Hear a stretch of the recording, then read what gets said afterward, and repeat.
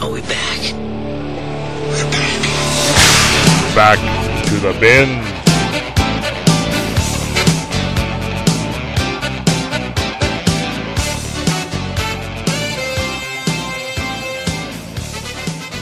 Hello and welcome to Back to the Bins. This is episode 99 and 3/8. Joining me as always is my good friend Paul Spataro, and my name is Scott Gardner. How you doing? I'm doing all right, man. How are you? Doing pretty good. I'm just happy to get back and talk some comics again. Me too. I can't wait till the new episodes start going up, because as we record this, it's been this giant gap in between episodes, but by the time the listeners are hearing this, we'll, hopefully, knock on wood, everything will be good, and we'll be back to putting a show out on a weekly basis, because my intent is to get the first of our backlog of episodes up, in this very first week of January 2013, so we're starting the year off right, so. But I think we talked about all that last time around, made our excuses for the absence and all that sort of thing. So we'll go ahead and dive right in. We're going to go ahead and cover feedback right off the bat. So, Paul, you got the first letter, right? I do, and it's an old one. It's from August, and it's from our good friend Andy Leyland. Oh, good. This will shut him up. I mean, it's nice to hear from Andy. Anything we could do now that he's a regular on the Two True Freaks network, we got to be careful. He may end up becoming like the number one draw. I think he already is the number one draw. Bastard. Yeah, well, and we still, just the same way we have our issues with getting together for this, we got to get together with him and do our second James Bond episode. Yes, but in any event, yes, we do. Yes, you are absolutely right. As a matter of fact, was in Target not long ago, and I saw the two. It's weird because they're probably my two favorite Bond movies. Yet I don't own either one of them, which is Living Daylights and License to Kill. But I saw them on one of those like cheapy end caps for, I want to say they were like $5 or something. So I'm going to see about picking those up just so that so that I have them, because I really, like I say, I really like those movies, but also, so that I can sit down and rewatch them again in preparation for that episode. So I want to rewatch those, and then I wouldn't mind, if I have time, rewatching Casino Royale and Quantum of Solace, even though I've seen those a good number of times as well. But it's going to be a strange show, because I really want to get into that and really talk about, those first two Dalton movies. But then, however long the episode goes, I don't have a thing to say until we get to Daniel Craig, because I haven't seen those, what's his face? Brosnan ones? Yeah, and just have absolutely zero interest in them. Well, I won't give up, and I won't give up anything in advance and tell you what I think of them, because I'll save it for the episode when we do it. But, I've seen everything. It was just a weird thing with that, though. I had been by Target, like a week before Skyfall came out. And I saw Skyfall with my son and my nephew, so there were three of us going. And when I was in Target, they had the James Bond, virtually every movie, for $10 each on Blu-ray. Wow! And if you bought it, there was a coupon on it with a coupon code, and you could go online and redeem the coupon code. And for that code, you got $10 off your ticket to Skyfall. Wow! So it was $10 for the three movies for $10, but since I was going to the movies anyway to see Skyfall, basically it was 3 Blu-rays for free. So that was a pretty good deal. That is a good deal. But anyway, back to our friend Andy and his letter. Andy writes, "Dear Binners, first, that Bill bloke was the Mutts Nut. Bring him back again." I guess he's talking about Bill Robinson. I don't know what the Mutts Nut is. I think that's a play on his the dog's bollocks there. Yeah, that's right. Listened with interest to the discussion of John Romita Jr. on the last show. Now, I think John Jr. is, pound for pound, the best, most solid, pure superhero artist currently working, but there is a very definite looseness to his art over the last few years. When he started, John Jr. was a clone of his dad. Not that there's anything wrong with being a clone of one of the best draftsmen in comics, but this gave his art little dynamism of its own. Sure, his Iron Man and Spider-Man work was excellent, but there is identifiably more latent in the Iron Man stuff than Romita Jr.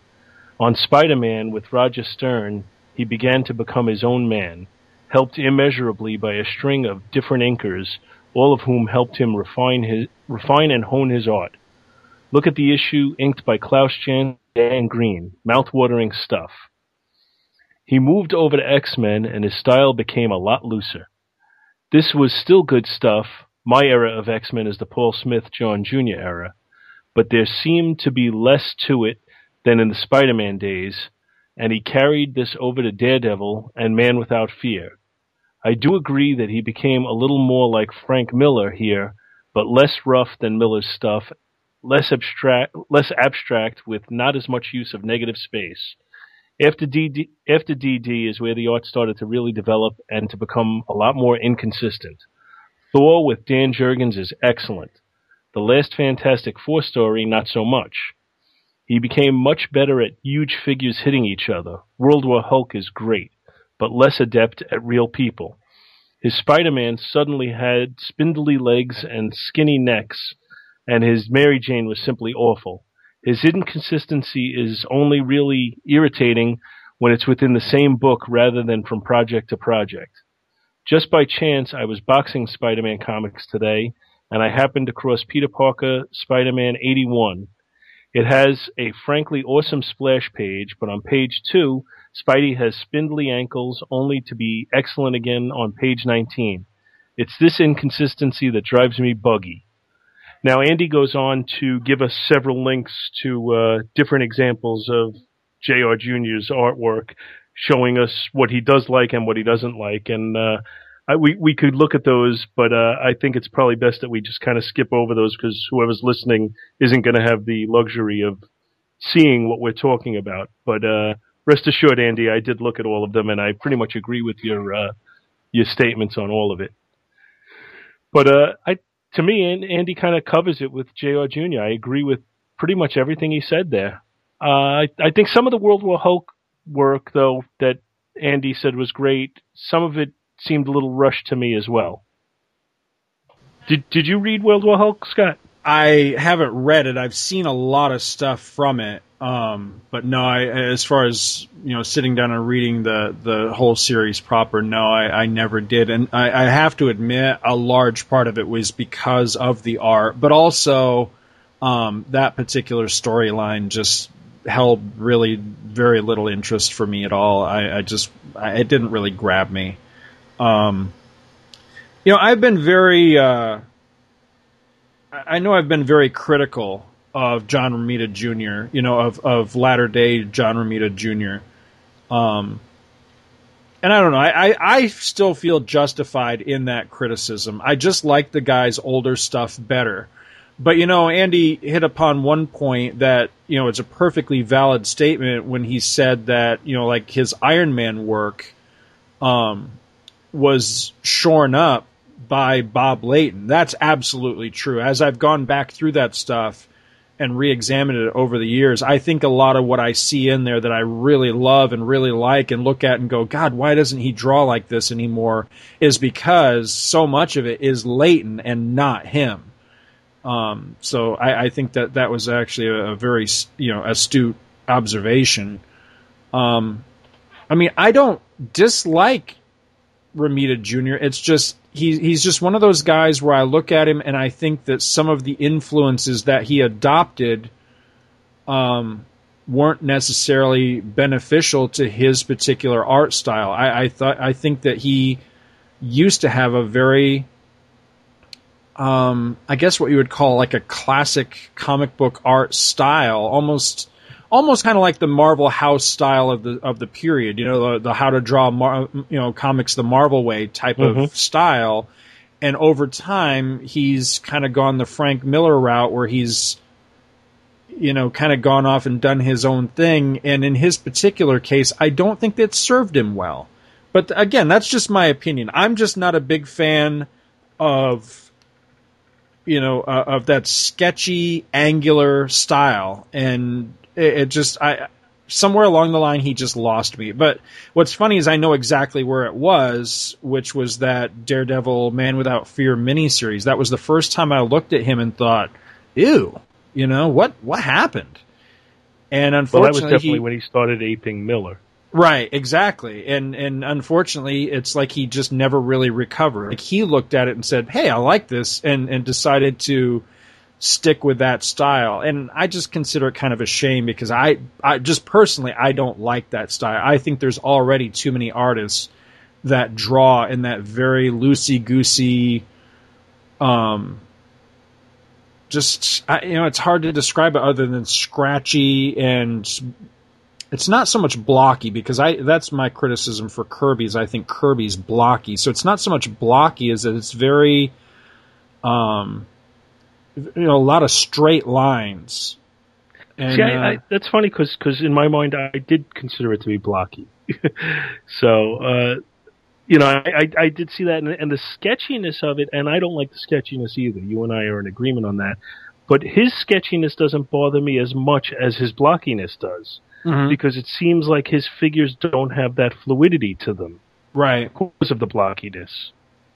And the sketchiness, kind of go to whoever's inking him. I've gone to giving credit and or blame a lot more to inkers in the last few years than I previously had. So, I think we talked about that last time when we were talking about, what's his name, Lionel Yu, or Lionel Yu, however it's pronounced. Right. And how I can see the quality of the work underneath the sketchiness. And I think if you gave him a strong inker who wouldn't leave the sketchiness in the final product, I think his work would be great. Maybe that's ultimately what's going on with guys like him. Because Lionel Yu is another one. I think that their styles are actually very similar to each other. So maybe that's ultimately what's happening is that either because they're enamored of the penciler's art, or they're being, told, leave it alone and only lightly ink it, something, they're not, quote unquote, doing their job as far as finishing the art, so it maintains that kind of sketchy, scratchy look because it hasn't truly been finished. Does that make any sense? That's exactly my thoughts. That it's almost unfinished. It's almost as if they're printing it directly from the pencils. Right. And especially if you're going to have a sketchy penciling style, you need a strong inker. Right. There's in my quick recollection, I think there's only a very few comic artists that have ever been where you could take their work directly from the pencils and publish it and have it be, really something. 9 times out of 10, it ends up looking like this, where it just, you look at it and just go, something's not right here. They didn't finish this. It looks like a rush job or something. So well, the first issue I remember them doing that with was an issue of Captain America with John Byrne. It was an anniversary issue, and they kind of redid the origin in it. Mm-hmm. And I think they were going for a little bit of a golden age look there, and that was the whole reason that they went for the uninked pencils. Right. But that actually played very well, I thought. I remember and of late. I'm sorry. I was just going to say. I remember they did DC when they did that miniseries, the very first Nathaniel Dusk miniseries by Gene Colan.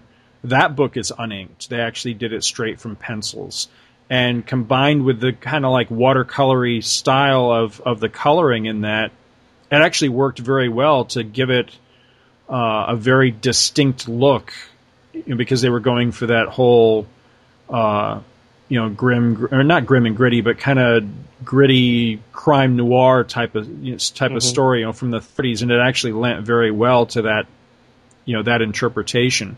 But that's something that, again, was distinctive to that particular book. It's not something that you'd want to do all the time or see all the time, because it does look, it looks like what it is. It looks unfinished.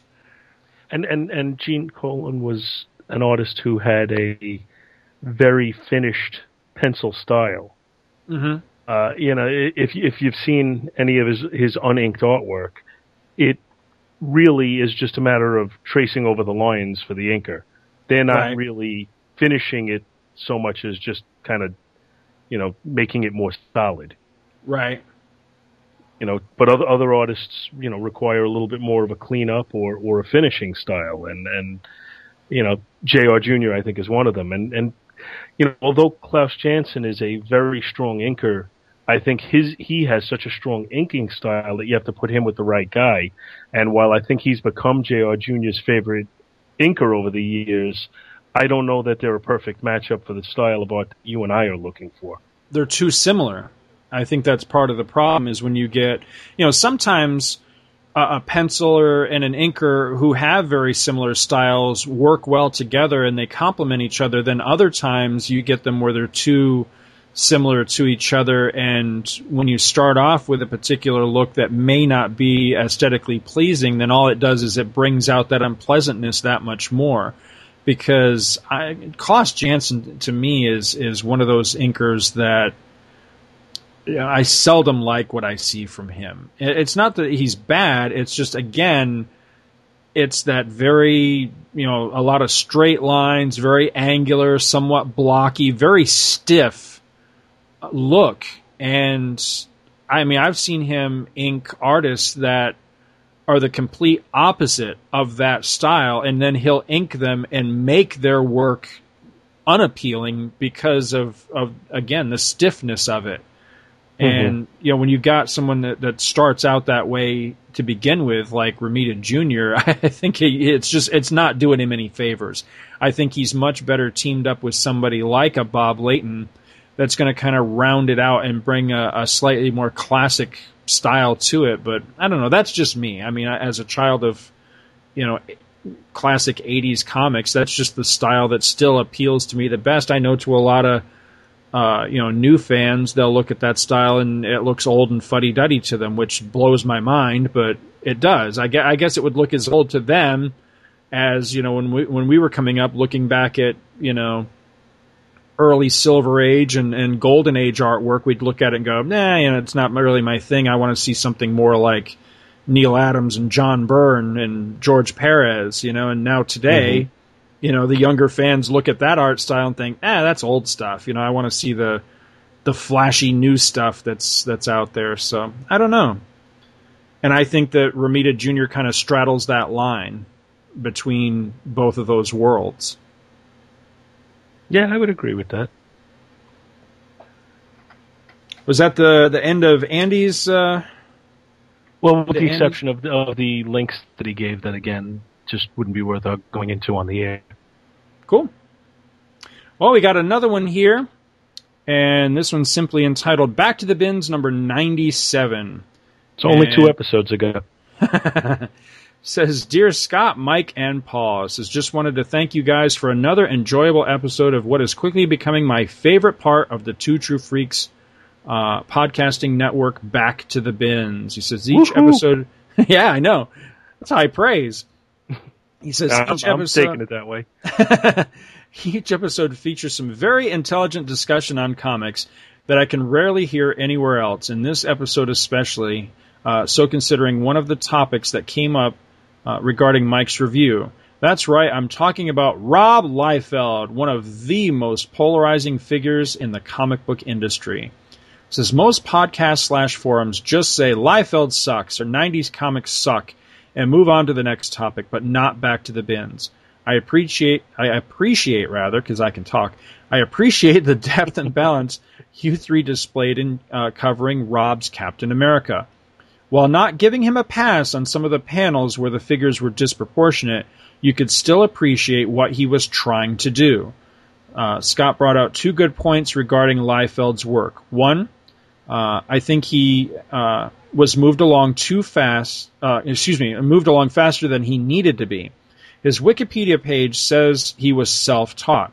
If that's true, then that may explain his lack of detail when it comes to anatomy. Having said that, this leads to Scott's second point. Despite his failings, his artwork was never boring. I always noticed a sense of energy coming off the pages he worked on. When he came on to New Mutants, There was a definite sense of excitement on that title. His X-Force #1 sold a reported 4 million copies, which was then a record until Jim Lee's X-Men surpassed it a year later. This shows that I wasn't the only one who had an appreciation for Liefeld's work, even though no one wants to admit it nowadays. Thanks for listening, and please keep the current format. I love it. Your loyal listener, Chris McGee. And I wonder what he means by current format, because this has pretty much always been the format of the show. I'm not sure what maybe he means the 3-man dynamic, possibly? Maybe he means that, or maybe Chris didn't appreciate when we went off format and did our special Batman and Spider-Man issues. That could be. Episodes, rather. Yeah. We have had a few specials here and there. But, for the most part, I feel like we've always pretty much had, this format, where we came to the table with random back issues. That was pretty much the mission statement, as it were, for the show. But, whatever he meant, and Chris, feel free to write in and clarify what exactly you meant by that. But again, thank you for a very thoughtful piece of feedback. I really appreciate that, and I appreciate the positive statements about what I said, because a lot of times I'll say things and then listen back to it later and think, should I sound like an idiot? But I think that every time. Not you, me. You're probably thinking about me too. That's fine. But no, I appreciate the feedback very much, and like I say, I do apologize, guys, that we were on hiatus for so very long. But please write into the show, let us know what you're thinking, and more than anything, continue to send in those requests, because I really am bound determined to as we get requests for different things, if I've got it. In my collection, then I'll do my best to try to dig them out. So, yeah, I'd like that too. Actually, if we know people are looking for specific issues, then I would love to try and cover them. Exactly.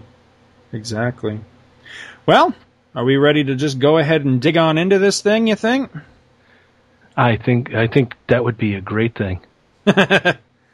All right, let me just bring up my notes here.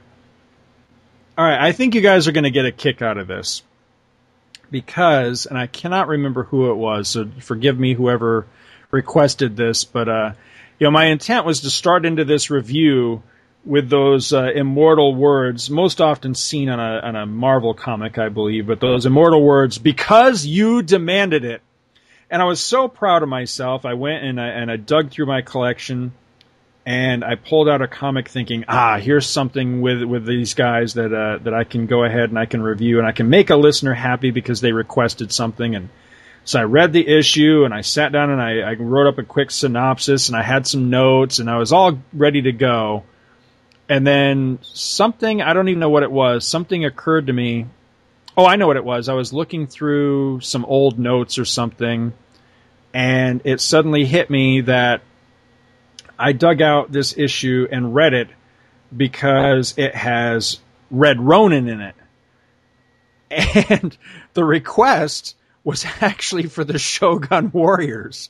And in my mind, it was like, Red Ronin, Shogun Warriors, it's all the same damn thing. Well, it looks kind of like a Shogun Warrior. Right, yeah, well, and not at all. So, so I screwed up. But I think you'll still get a kick out of this issue anyway. But I was trying, damn it. I was trying to meet that request. So I looked it up, and according to what little research I did and what I could find on the net, it looks like the Shogun Warriors were pretty much, contained to their own title from what I saw. It doesn't look like they ever guest starred in other books. Now, if somebody knows of somewhere where they did guest star somewhere else, let me know, and I'll see if I have any of those issues. Because I thought I had something with the Shogun Warriors in it, but I'll be damned if I could find it anywhere. Well, you're doing your synopsis. I'm going to try and look, because I'm pretty sure they did. Oh, okay.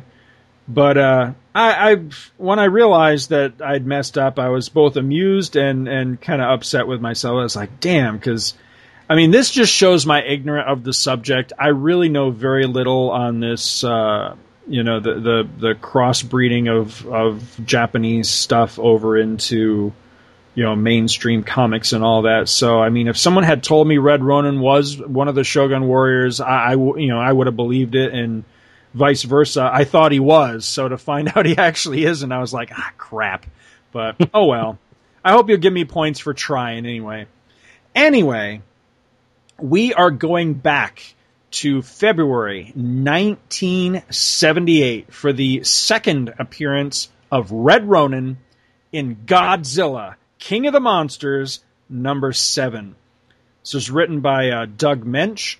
Herb Trimpe is the artist. Fred Kida, or is it Kida? I'm not sure. Fred Kida, Kida, who I don't recall ever hearing of before, is the inker.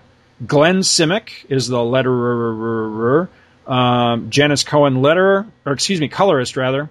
Archie Goodwin is the editor. And the cover on this one is actually really cool. The proportions are a little wonky, but it's really neat. It's all these people, of course, are fleeing at Godzilla's feet. They're running away, and it looks like Godzilla is ripping apart what looks to be like an oil refinery or something like that. You find out inside what it actually is that he's tearing up, but it was a little bit vague here what this structure was he's ripping apart. It's a really cool cover, and as he's tearing this up, he's kind of looking over his shoulder like, hey, what's that noise? And coming up fast behind him is Red Ronin flying through the air, and he's got this weird, like, it almost looks like a disc shooter, like you would see action figures these days sometimes have like a shield disc shooter type of thing. That's what it looks like. But instead of shooting a disc, it's actually got like a lightsaber blade coming out of it. It's actually pretty cool looking. He looks a lot like the Silver Samurai to me, actually. So, the original cover price on this was 35 pennies, and the story is entitled Birth of a Warrior. So, at a military installation in San Diego, Godzilla has just broken loose and is on the rampage. And apparently, he'd been captured and brought here by S.H.I.E.L.D. in prior issues, S.H.I.E.L.D. being led by Dum Dum Dugan. There's no explanations given, at least in this one issue, as to where Nick Fury is, so I don't know what the deal is with that. Everybody's in a panic because now the big lizard, he's just a few yards away from a field full of nuclear weapons, and they're all afraid that if he gets there and starts raising hell, that he'll either set off the nukes or he'll cause an unscheduled launch that'll bring about World War III. Well, I'd just like to point out that they really needn't have worried, because that's not how nuclear missiles work, like, at all. But for the sake of the story, I can go along with the gag. Meanwhile, at Stark International, Jimmy Woo, who is a S.H.I.E.L.D. agent, and I think that's a kind of weird name.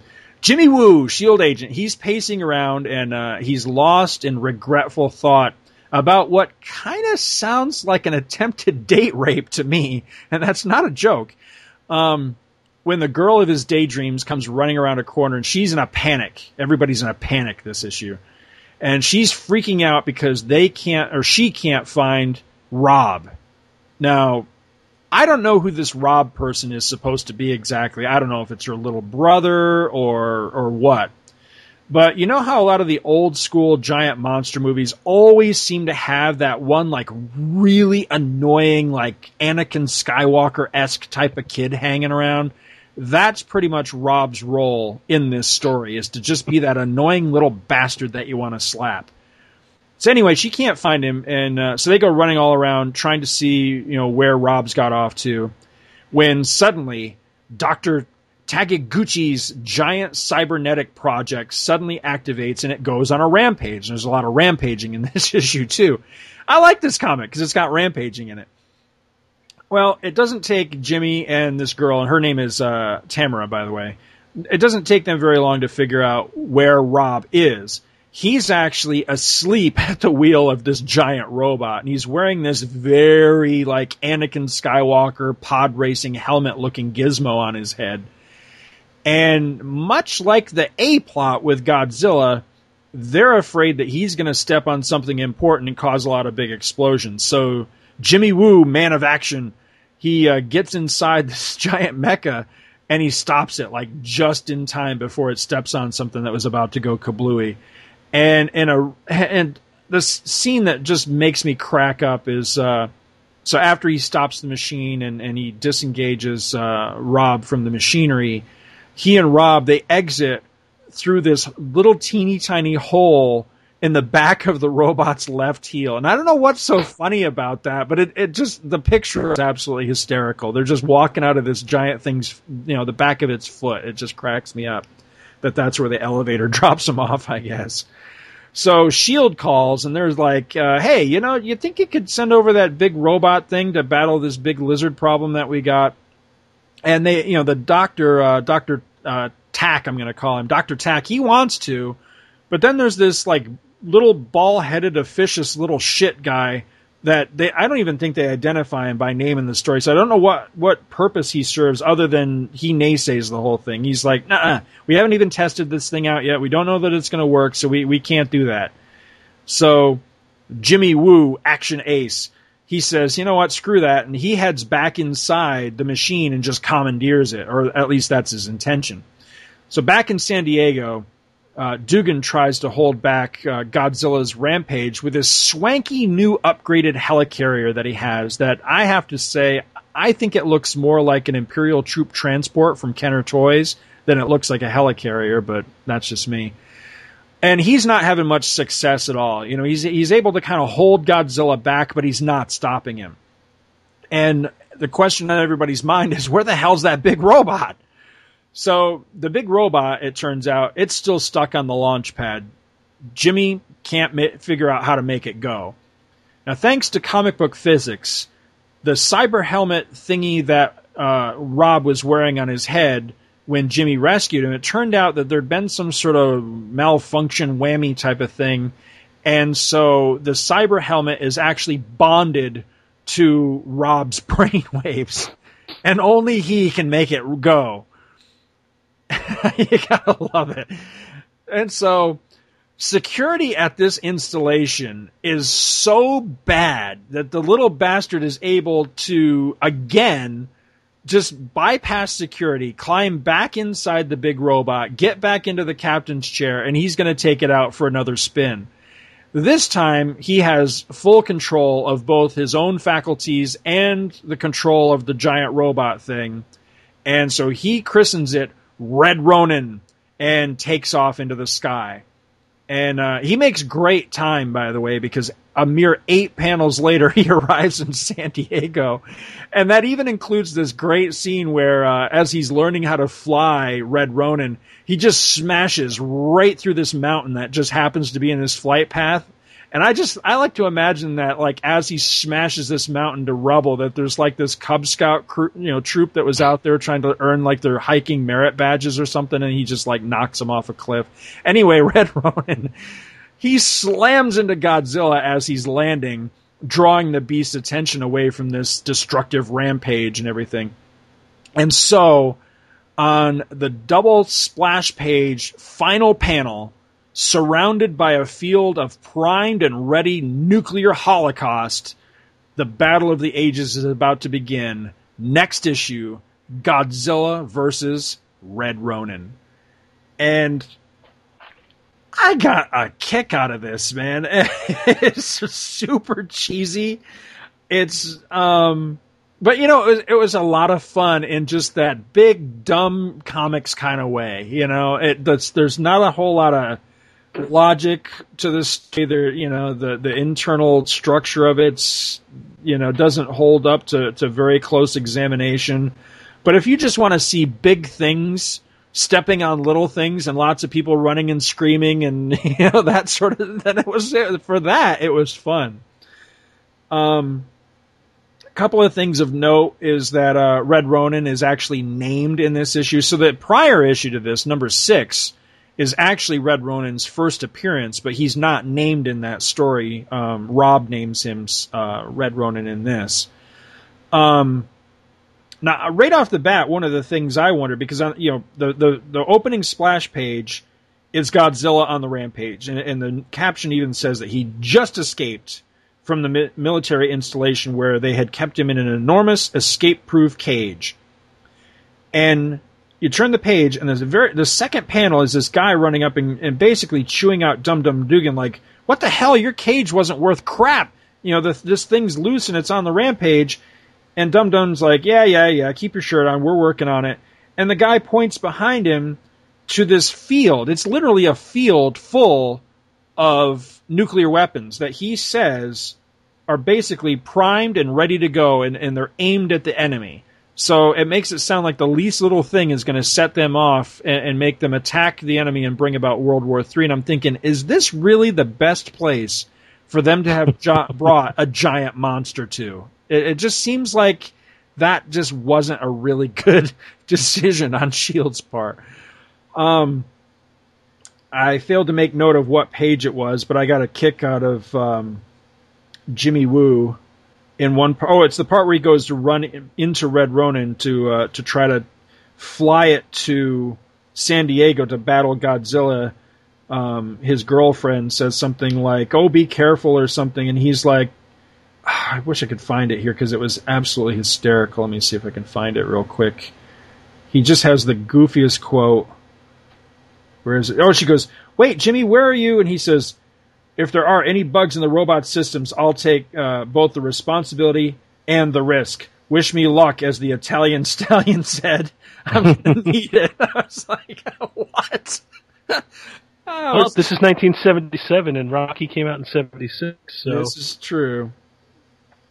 Being timely at the time. Yeah. Just goofy, though. Is it my imagination or... All right, let me read you this line. All right, page 15, panel 1, you've got the S.H.I.E.L.D. helicarrier. Again, looks more like the Imperial troop transport to me. It's up in the sky. It's shooting missiles at Godzilla that are having very little effect. And Dum Dum Dugan is talking to the pilot, and he says, "All right, Howards," he says, "time to see if this baby puts out any better than the old one." And I'm like, wait a minute. Puts out, to me, it has a sexual connotation. Does it not have the same effects? Was it not the same thing back? It just seems like kind of a strange thing to say in arguably a child's medium, but... I don't think that's the link that they were trying to make, though. I don't think that's the point they were going for. I think it may have just been worded, kind of clumsily. Page, I'm not, and I know I've beat this to death, so I'm not gonna belabor the point here. Herb Trimpe, not my favorite artist. However, it's got to be said. I like to give credit when credit's due. Page 16, the last panel on that page, is awesome. It really is a beautiful piece of art. It's Dum Dum. He knows he's outgunned. He knows he can't stop Godzilla, but he's trying his level best to at least hold it back until help can arrive. And so he orders basically the entire arsenal of the S.H.I.E.L.D. helicarrier to dump its load of what he calls pulsar torpedoes. So there's a great shot of him ordering the torpedoes launched. There's a panel of them being launched, and then the bottom panel of the page, which takes up about a third of the page, is just a great reaction shot of Godzilla being hit by the torpedoes and basically screaming in pain. And it's a really, really nice piece of art. I really enjoyed it. I thought it was very, very nice. That is a really nice shot. Yeah. Also, I like the double splash at the end. I like that page. Yes, yeah, that was my other one for really nice art. I thought that, I agree with you totally. The double splash at the end is, I'll admit it, it's poster worthy. It's really nice, because you've got these two giants, literally giants facing off with each other. I really thought that was neat. Although Godzilla does have a big old beer belly on him, which is kind of funny. And really, the only other thing I had on this, it wasn't necessarily... Oh, actually, I have two other things real quick. Not necessarily story-related at all, but also in the issue, there's the classic, what I like to call a classic anyway. It's a classic pizzazz ad with all of the Marvel heroes. You got Spider-Man and the Avengers and the Fantastic Four and Doctor Strange and Thor and Daredevil and all these different guys rushing at an issue of pizzazz that Stan Lee is holding up. And I gotta say, he looks more like the corporate symbol for brawny paper towels than he does for Stan Lee. It's really, I love him in his lumberjack outfit here. But he could just button a few of those buttons on his shirt, I think. Yeah, I know. It's like, oh, I don't need to see that, Stan. Button that shit up. And then you've got the classic Hostess fruit pie ad, Thor in the Dingaling family. This is basically Thor versus space rednecks, and oh my god, this is the stupidest thing you'll ever read. It actually does lower your IQ to read that, but again, it's hysterical. And then you've got Mr. Olympus or wherever this dude is on the inside back cover with his junk hanging out. I do not need to be looking at that. And that's pretty much Godzilla number 7. Now, did you read this one, or do you remember this one? I had read this back when it was a relatively new book, so 35 years ago. Mm-hmm. I don't think I've seen it since until you told me you were going to do this one. Story-wise, I agree with everything you said. It's silly, it's ridiculous, it doesn't hold up to close scrutiny, but this is the kind of books that I loved in the Bronze Age. This is, you just basically just reading it for fun. You're not trying to think about it too hard, and it hits all the beats that you need. It builds up a little personal story where you're dealing with these background characters, and it leads you up to this confrontation at the end that makes you look forward to reading the next issue. And I have no memory at all of the next issue and whether or not it held up to the promise that it starts off with here. But what I also like about it is it's what they did with the Godzilla series all along for whatever it was, 25 issues, I think it was out. They never made Godzilla the main character. It was always the background characters and how they were dealing with Godzilla. And they became the focus of the book. And Godzilla was more of just a background character that they were dealing with. As far as the artwork goes, you and I do differ in that I really do like Herb Trimpe's work, but I'm not familiar with Fred Kida other than this issue, but I do not like, as we were talking about before, I don't like his inking in this. He seemed to have a really, really heavy hand. The lines are very, very thick. There's no subtlety to it at all. It's very dark, and it took, like I said, it took away any subtlety at all from the artwork. I just don't like what he did with Trimpe's work at all. I'm sure this isn't Trimpe's best work, but he wasn't given any help by this inker, with the exception of a few panels. That one page you pointed out with Godzilla getting hit by the bombs.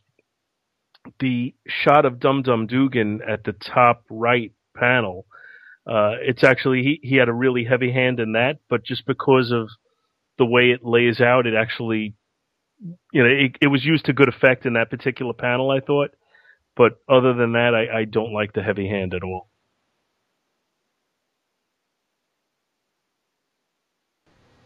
Yeah, I agree with you. I'm really not familiar with this guy's. I didn't recognize the name, and I'm not familiar with his work at all. But I thought that the inking looked heavier than what I was used to. I mean, did Trimpe have a regular artist who was, a regular inker that he was teamed with more than anyone else or anything like that? Because he always seemed to me like he had, a particular style, a particular look to his stuff, but I can never remember if he was regularly teamed up, because like John Byrne, for example, he's got, 2 or 3 inkers that he would be regularly teamed up with. Did Trimpe have somebody like that?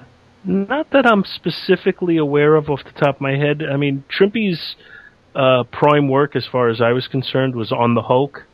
Right. For a good long time, until Sal Buscema came in and became the regular guy. And I'm just kind of trying to look now while we're talking to see if I could see who inked any of his work with the Hulk back then. It wasn't. Coletta, was it? I'm not sure. I'm pretty sure it wasn't Fred Kida, though. I don't think. Yeah, I'm just looking at an issue of the Hulk right now, and let's see. Jack Abel was the inker, and Oh yeah, okay. that I think he may have done a lot of work with Trimpe, but I can't say that for absolute certain. But I like his work on the Hulk so much more than I like this.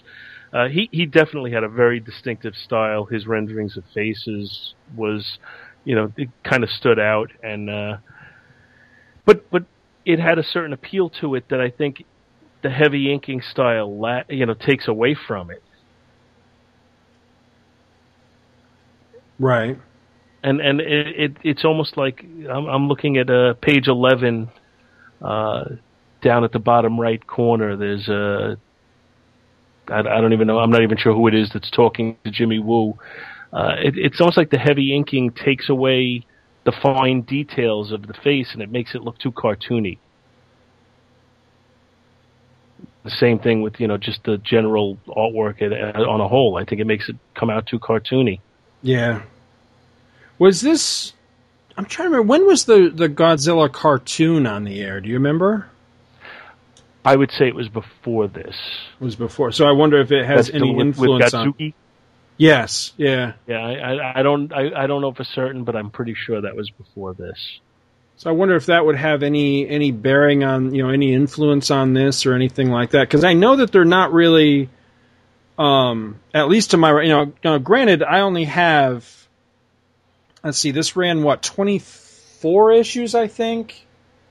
And Something. I think I have 13. So I have basically half the series. Of those issues I've probably only ever actually read, 2 or 3 of them. So I'm hardly an expert on this. But it seems to me, if I remember properly, that they didn't really acknowledge Godzilla's prior existence, if you know what I mean.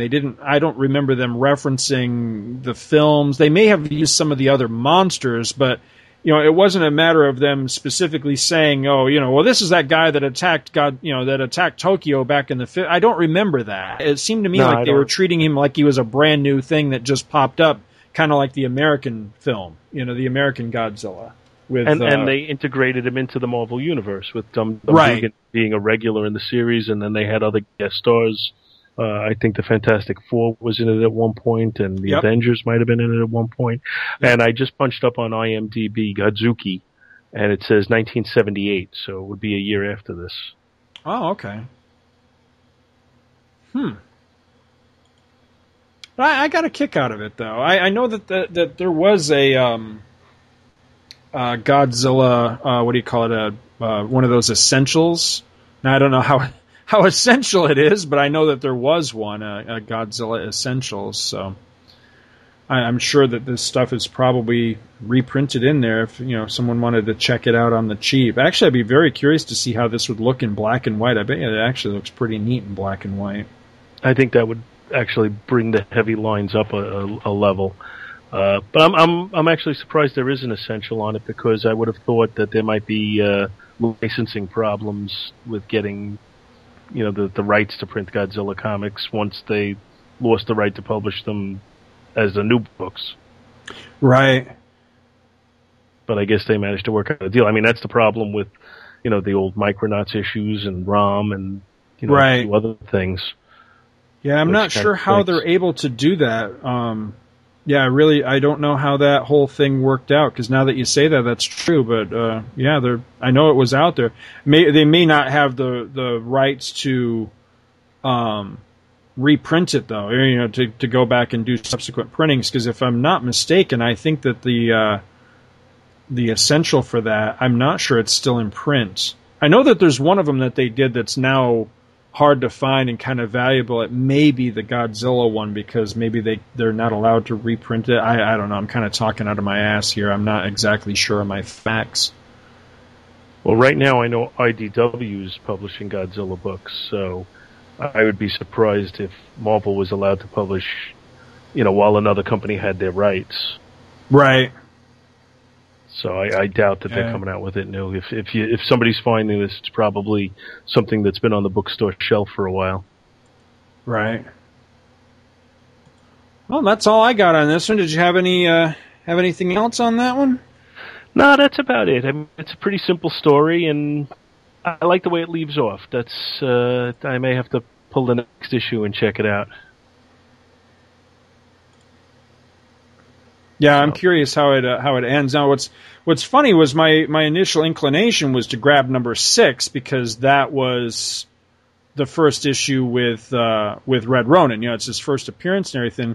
But it turns out that, according to my database anyway, that's an issue that's actually in my Red stuff. You know, that's actually filed away as having been read at some point. I certainly don't remember it, so. But yeah, I am curious now, you know, how epic was this battle if you know, truly there was a battle. Because, you know, a lot of times they'd kind of bait and switch you on these type of things. You know, it's set up looking like, oh, they're really going to throw down, and then, you know, 2 panels into the next issue, you know, something happens. You know, Robbie runs out on the field crying, "Don't kill him, Godzilla," or some stupid thing, and, you know, so they don't actually fight. So, you know. It may well be. I couldn't tell you offhand. Those little singing twins show up or something. I don't know. What is the Earth Destructive Directive could probably tell us. Yes.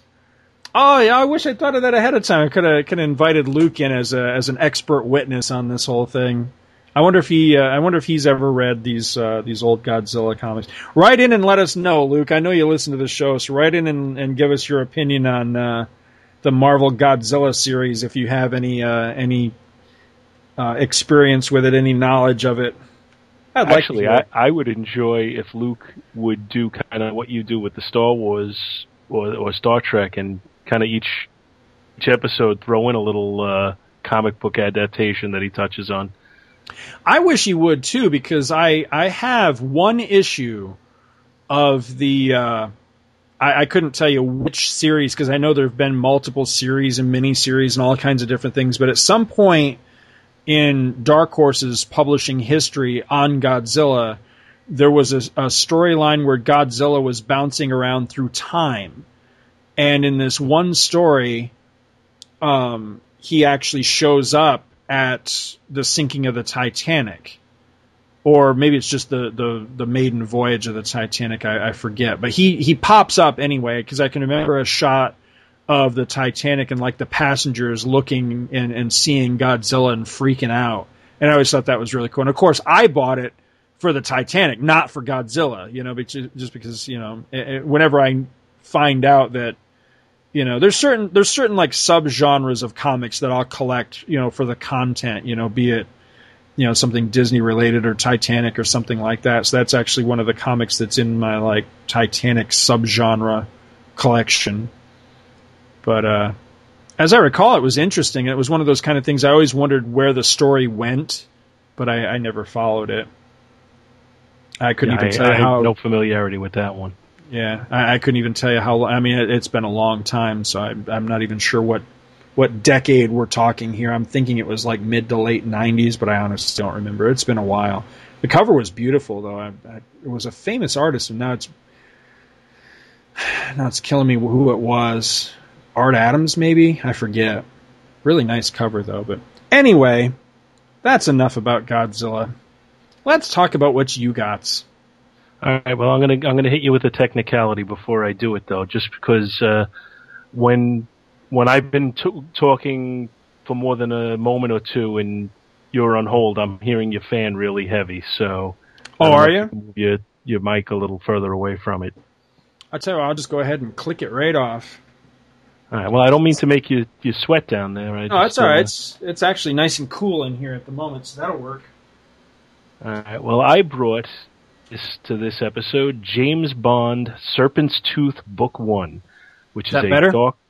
Yeah, much better. All right. It's a Dark Horse comic with a cover date of July of 1992. The cover price was $4.95. The book has a painted cover, which has a montage of images on it that appear to simulate a James Bond movie poster to some extent. The Bond image on the cover looks to me to be kind of an amalgam of Sean Connery and Timothy Dalton. Not clearly either one of them, but kind of a combination of the two. It predates GoldenEye by 3 years, so I don't think there's any Pierce Brosnan in there. The story is by Doug Mensch, who just wrote the Godzilla story that you just read. And the art and the cover are by Paul Gulacy. The story opens 7 years before the main story in the jungles of Peru, where we see a woman frantically running and saying chupa. There appears to be some sort of flying saucer following her, and I'm not really sure exactly what that gets to.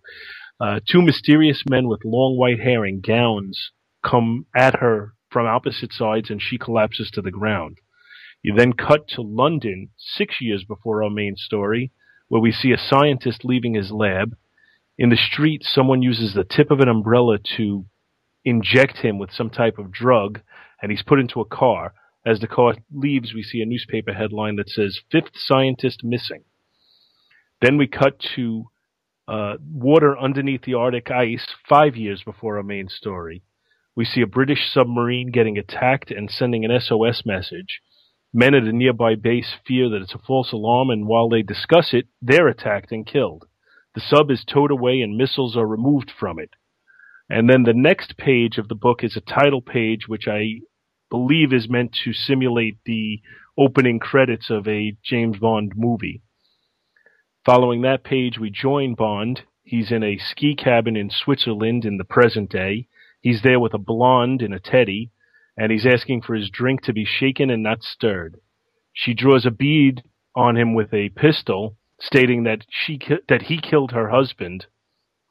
He assures her that it was self-defense, and as he's doing so, he reaches for the fireplace poker, which he uses to knock the pistol from her hand. She quickly kicks him in the face and grabs the gun again. He charges at her quickly and manages to avoid being shot as they both go crashing through a glass door or window of the cabin and land in the snow, where they continue to fight hand to hand. He ultimately knocks her out and returns with her to the cabin and pours himself a drink. Miss Moneypenny calls him on the phone and puts him on with M. And as Bond is speaking with M, the woman revives and grabs that same fireplace poker that Bond had used, but then off-panel, Bond knocks her out again while M is waiting for him. The next scene is at M's office, where Bond goes to meet with M, and he, as he does in the movies all the time, flirts with Moneypenny before going in to see M. He then goes in and is given his assignment, which includes following up on an assignment that 009 had been working on, but 009 went missing in Peru, and at the time he was working on trying to find the missing missiles from the submarine that we saw in the pre-title sequence. Bond goes to Lima, Peru, where he's picked up by his contact's assistant, and as she drives him away, they're attacked by people in another car. Ultimately, the car that Bond is in jumps the span of an opening drawbridge, but the car that's chasing them doesn't quite make it, and it shears off the top of the car, and it appears like it's kind of a bloody mess. Bond learns that 009 was investigating a genetic research lab called Paradiso Industries Limited, and it's run by a strange American known as Indigo. It seems that Indigo has done some genetic experimentation on himself and has a snake-like albino appearance. Bond meets with him in a casino where he beats Indigo in baccarat, and then introduces himself as Derek Pentecost, a biogeneticist who came to Peru hoping that Indigo was hiring. Bond is hired by Indigo and comes to the lab the following morning and is greeted by one of the mysterious men from the opening sequence, who introduces himself as Kane. The second man comes, and Bond assumes that this gentleman's name is Abel. He asks if they're twins or if they're clones, but they don't respond. He's introduced to their employee indoctrination, which appears to consist of a deprivation chamber where he's repeatedly given the message that he will work for Indigo in a subdued, dignified atmosphere of total obedience. When he's let out, a man is going to inject him with some sort of solution, and Bond escapes. Indigo identifies him as an imposter and directs that he be captured. Bond battles his way free and finds a lab with what appear to be dinosaur bones. He uses a long bone as a weapon and has a shootout with Kane and Abel, in which it's almost impossible to imagine that no one was hit because it looks like they're about 3 feet from each other. He jumps through a closed window and climbs down to street level, where he meets up with the girl who drove him when he first went to Peru, and she drives him away from the lab. We see a shadowed face, which I'm assuming is Indigo, but I'm not quite certain. He complains that this is the second of Her Majesty's Secret Service agents and that they're starting to get too close. He directs the twins to pack everything because they're moving their operation to New Eden. And the book ends on a cliffhanger where they show a dinosaur in a cage, and I'm imagining that it's a raptor that we're seeing, and that's where this issue ends. And this is the first time I read this, and actually it's the first comic adaptation of James Bond that I've ever read, other than an actual adaptation of a film. It's the first original adaptation, or first licensed adaptation of Bond that I read, and it was pretty good. I thought it did a good job of simulating the feel and pacing of a movie. I thought the art was really, really nice for the most part, and just an enjoyable story. It's not. I don't have an overly complicated review of this one. Did you get a chance to look this one over, Scott? I was looking it over as you were giving your synopsis. I have not read it. So I mean, my any opinions I would have would be based just solely on, the artwork and your synopsis. It looks very interesting. I mean, it does look like it's I like Doug Mensch a lot as a writer, so it looks like the story would be very, it looks interesting. It's kind of odd because it both looks very much like a classic Bond adventure, but at the same rate, with the UFO at the beginning, with the one guy that looks like some sort of lizard man or something, and then the thing with the dinosaur at the end, kind of makes it feel like this is almost like the Crystal Skull of James Bond adventures. You know what I mean? But I'd still be very curious to read it because I like a good Bond story and everything, but really, the only thing I can offer on this is that it's hard for me now to take my mind back to when I was a kid and try to remember what it was I used to really like about Paul Gulacy. Because I have to be perfectly honest, I don't dig his art anymore. I used to really think he was awesome. And it's not like he's terrible, don't get me wrong. It's not like I look at this and just go, ugh. But it just doesn't do it for me like it used to. Somewhere along the line, I don't know if he changed or my taste changed. But I know the first time I ever saw something of his that it struck me that I was like, wow, I really don't like this. Was he did a 3-issue, at least I think it was 3 issues, prestige format Batman book called Outcast that I really disliked. And I used to really like his Batman, so I don't know, but this does look interesting. I like that it still seems to maintain the same level of sex and violence that you come to expect from like a James Bond picture.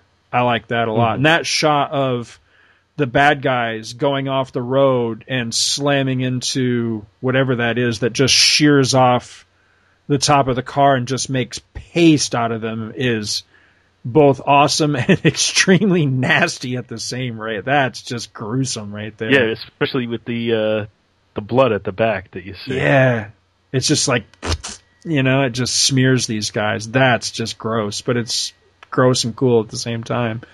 But that's really all I've got. I would be very, very curious of your opinion of the Mike Grell series that he did back, gosh, I can't even remember what year that was. That's got to be, I'm thinking that's probably late 80s, early 90s, I'm thinking.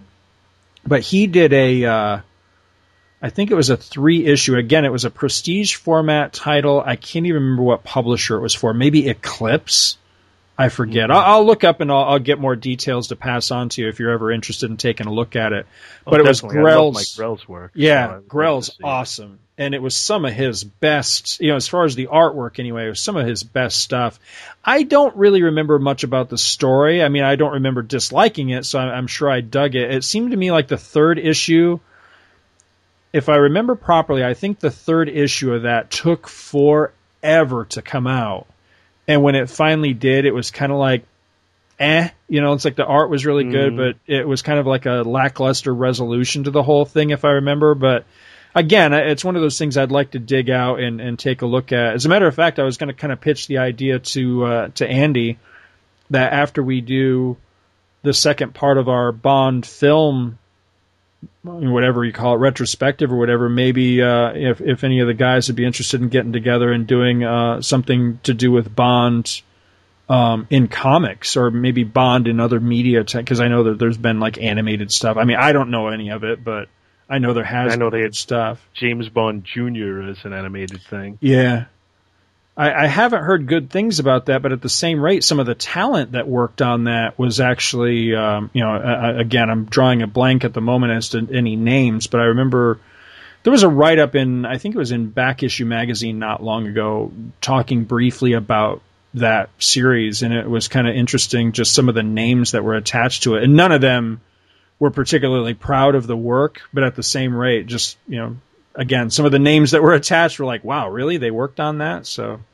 No, I mean, just to get back on this issue. Uh-huh. I mean, I'm not overly familiar with Gulacy's work. I think he probably did the bulk of his work during the time when I wasn't collecting comics. Mm-hmm. The late 80s, early 90s. Exactly. And, yes. Yeah. So I'm not that familiar with it, but I really liked it in this book. I thought it was clean, and I thought that if I saw this particular issue with no word balloons, I'd still be able to follow the story, which I think says a lot for for his storytelling ability. So I would give it high marks on the artwork. Now, have you read the entire series? No, I haven't. I basically, my thing is Marvel mostly. Right. So when I draw the indie book for our show, I usually have to search something out. Right. So I found this in my stack of stuff and decided it's time to read it. And I was happy I did, though. I liked it, and I'm going to read. There's 2 more issues to it, and I'm definitely going to read them. My concern is going to be that it's going to end with a little bit of a letdown. Hopefully that's not the case. But I will definitely finish it off now. Basically, I feel that way for both books that we read. I also want to read the second half of that Godzilla story. Yeah, I do too. I do too. Now I want to see how it all shakes out. Well, that's pretty much all I got for this time. You got any closing thoughts? Sometimes it's be careful what you wish for, because it's funny. I got into, or I have an attachment to the characters of Captain Marvel and Warlock, which you probably don't because you're not into the cosmic stuff so much. But my attachment to those characters was really based on when I first started reading comics. Jim Starlin was doing both of them. And he had kind of epic runs on both. That's when he introduced the character of Thanos, and he put out some really great stuff. So I went back and decided, I really like the character of Captain Marvel, but I never read most of his backstory. So I sat and I read like the 30-something issues leading up to Starlin's run, and there is some crap in there that you wouldn't believe how bad some of it is. In fact, one issue in particular, I think I thought of you, and I thought it would actually upset you, because it's Wayne Boring, who I know is somebody who you like a lot. Yeah. And it is some of the worst artwork that you can imagine. It must be at the very end of his time when he had nothing left, but it's kind of sad. And they had no idea where to go with this character. It started, like, the themes of the book changed from month to month, and just the character changed. He had no personality for most of it. Just some terrible, terrible stuff. You've made me very curious. I had no idea that Wayne Boring ever did anything for Marvel, so that actually interests me, just out of pure curiosity to see what that might have been like. I'll get that over to you, but I think you will be sad when you see it. What I've ever read of Captain Marvel beyond the death of Captain Marvel failed to strike a chord with me. Did you ever read the Starlin stuff?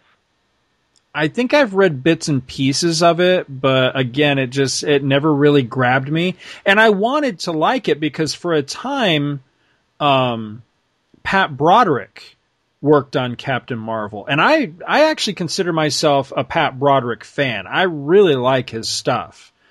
And even that failed to connect with me. I liked the art, but it was just something about the stories I thought were very bland, and the character just, I don't know, there was something about him that he didn't have a distinct, for one, I never thought he had much of a personality, but also he didn't have a distinct enough identity. You know what I mean? Like everything with that character felt like I've seen this before. I've been here before. You know what I mean? The whole, switching from a boy to a man, the whole, just everything about him. Playing with the Shazam Captain Marvel idea.